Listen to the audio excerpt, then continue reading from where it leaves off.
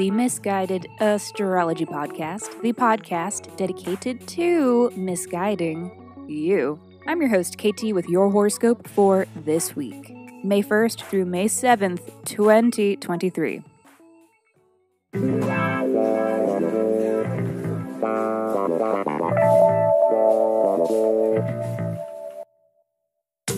Welcome back to the podcast where I don't know you, but it might seem like I do because I am sharing musings that are based upon the sun and the moon and the planets and shit.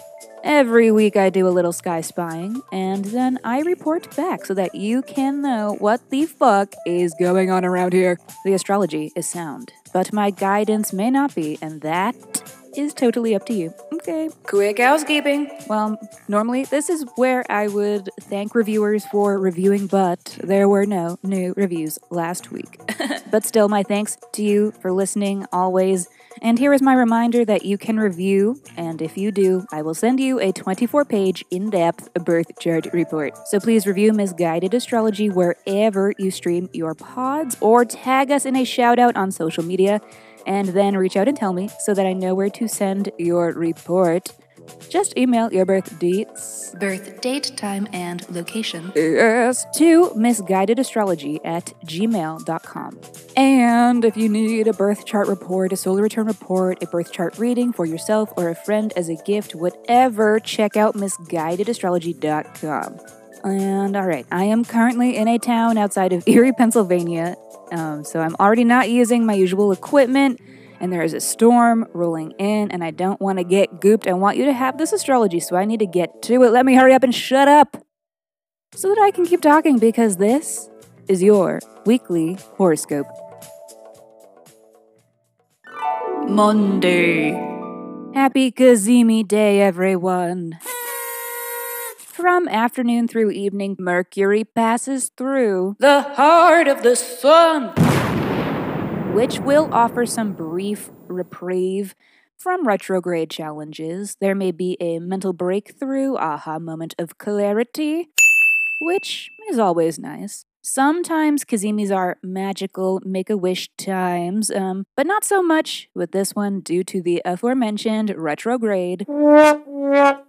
But it is still a bit of a break from the drama, and it is the official halfway point of Mercury's retrograde, which maybe isn't much, but it is something. We will take what we can get. Thursday. Busy day for Venus. Today, first Venus squares Neptune. So my question to you is it Kismet, or is he just tall? Delusion. Convince yourself. Yes, delusion is possible today, involving the topics of money, creative endeavors, and relationships. Love addicts, be warned. It may not be forever, but it will probably be fun for a little while. So I don't know. The time for regret is later. That's what I always say, and I am never not saying it. I don't know what the fuck she's saying, but girl, I am living. And then after that, Venus will be sextile to Jupiter, which implies good will, good luck, and good fun with money, creativity, creative ventures, relationships. So trust the process today. It won't all make sense, but it'll probably be a good time. It will be fun to connect with others, to make things, and to enjoy the finer things, the snuggly things, the indulgent things, the luxurious things. Overall, definitely a day to fuck around and spend too much money. So heads up about that. But also, wherever there is money to be spent, there is also money to be made, so get your bag. Friday. Okay, listen. The Scoville count today is very high.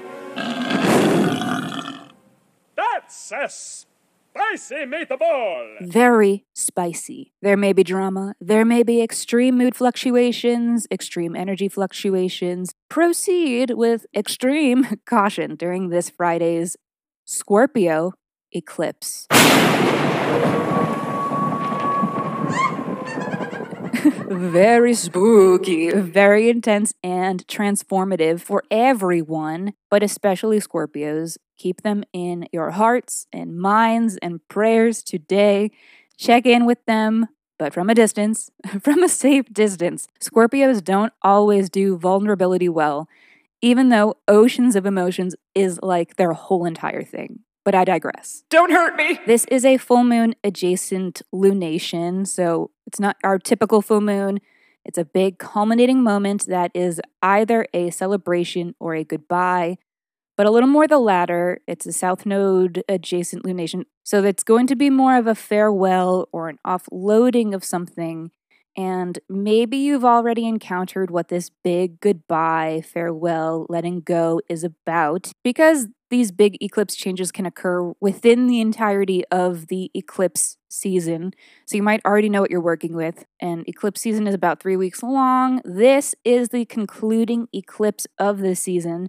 So it's the grand finale and the closing out of an old or stale cycle that you have been living that is to do with your Scorpio house and with the Scorpio-Taurus axis of your chart. So let's dive a little deeper so you know what themes you're working with. Pisces, this eclipse is happening in your 9th house. So this is a big culminating moment or an ending, a goodbye, an emptying to do with 9th house themes. And this has been ongoing since last year. It's like the duration of the South Node transit has been an emptying, but this is sort of a major event within that, and this is the home stretch. But as I was saying, 9th house has to do with education and information, with travel, with philosophy, with spirituality, with your beliefs and things that you like to speak to.